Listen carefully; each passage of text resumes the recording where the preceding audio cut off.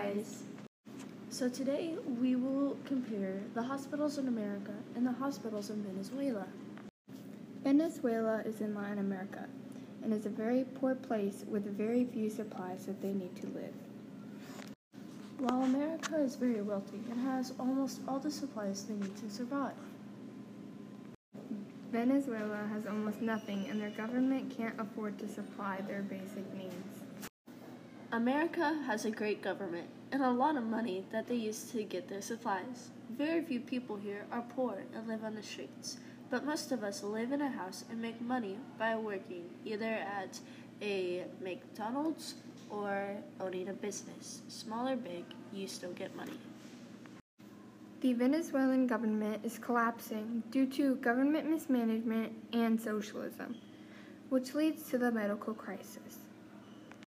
America is very clean and sanitary in the hospitals, meaning very few people have died due to their unsanitary surroundings.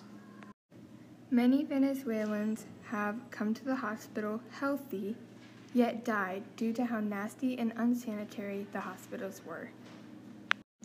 People walk into the hospital in America with, say, a foot disease, like Erin Black, a 17-year-old girl with CMT, which stands for Charcot-Marie tooth disease, and that is a group of disorders in which the motor or sensory peripheral nerves are affected, resulting in muscle weakness as well as sensory loss. And after 2 successful surgeries, she was able to walk on and off the stage at her graduation ceremony.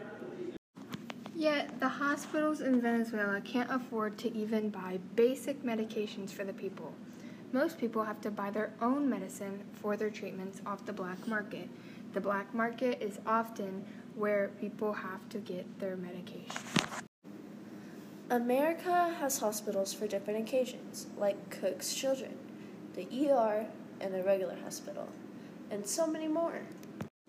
While America has all these different hospitals for different occasions, Venezuelan hospitals are all the same, and none of them can afford the things that they need.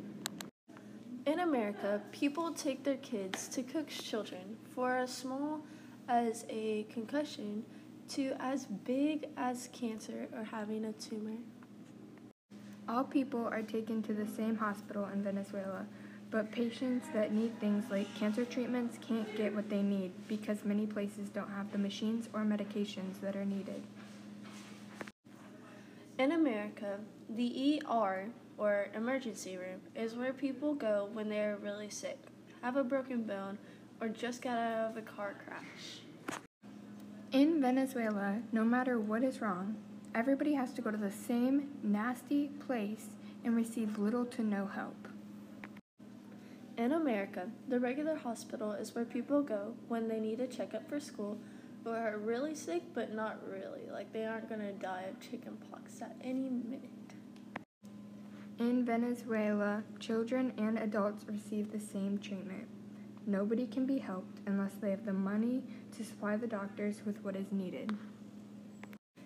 In America, the hospitals are all spread out around the country, meaning we have easy access to them and we usually don't have to drive far a ways away.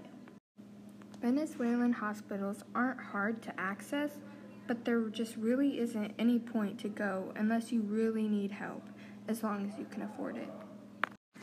In America, depending on why you go to the hospital and which hospital you go to, depends on how much money you will spend there. Due to hyperinflation, the Venezuelan currency is worth next to nothing, which plays a big part in whether people can afford the hospital care or not. In America, doctors get paid up to $223,000 annually as of 2018. The doctors in Venezuela make around 40,000 bolivars, which is equivalent to about $1.68 in America. In America, doctors who are on call, working 24-hour shifts, are provided a bed to sleep or rest in on their breaks. Doctors are provided nothing in Venezuela. The hospitals don't even have enough beds for the patients. The beds they do have are usually rotting and can cause bad infections just by laying on them. America's hospitals are just good overall, while keeping their things clean and sanitary, and doing good on surgeries. All in all, Venezuela's medical field is collapsing, and it's going down fast. America is way more stable on a lot of things, but the medical field stratification is huge.